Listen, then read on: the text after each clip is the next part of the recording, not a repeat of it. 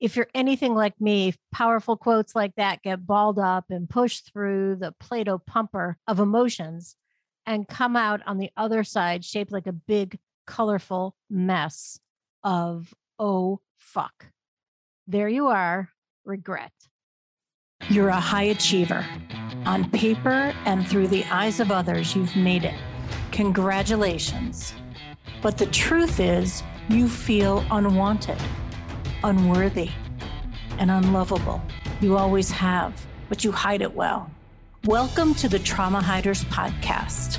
I'm Karen Goldfinger Baker, and this is a podcast where high achievers like you finally reveal what keeps them up at night that no amount of money or recognition will fix. I'm also making it my business to speak with people who get you. Hell, I get you. I am you.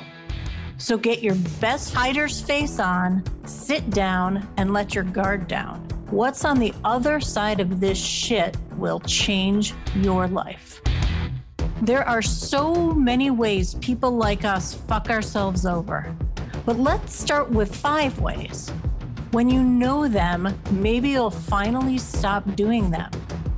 Over on my website, you'll find a free download listing the 5 ways your fuckery is getting in the way of the next level of your success.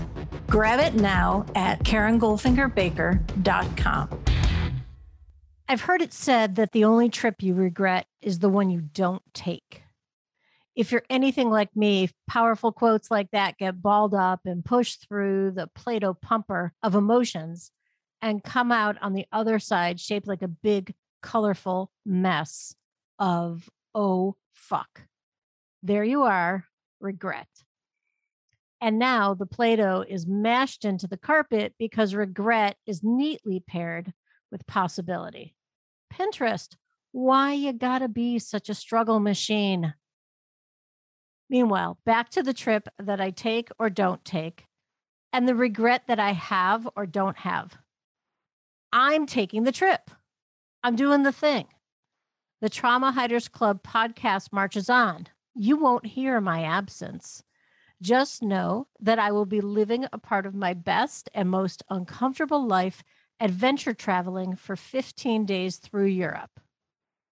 For me, traveling is exciting and curious and courageous and vulnerable and out of control and exposed. All of it's welcome. All of it's wonderful. And I'm also present to a bit of fragility mixed with overwhelm. And I'm present to play and astonishment.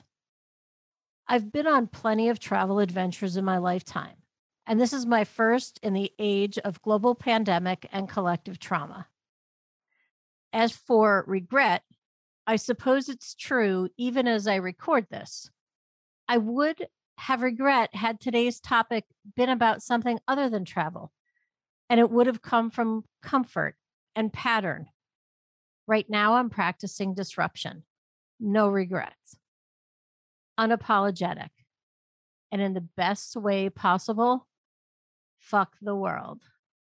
Bon voyage to me, and I'll see you on the other side.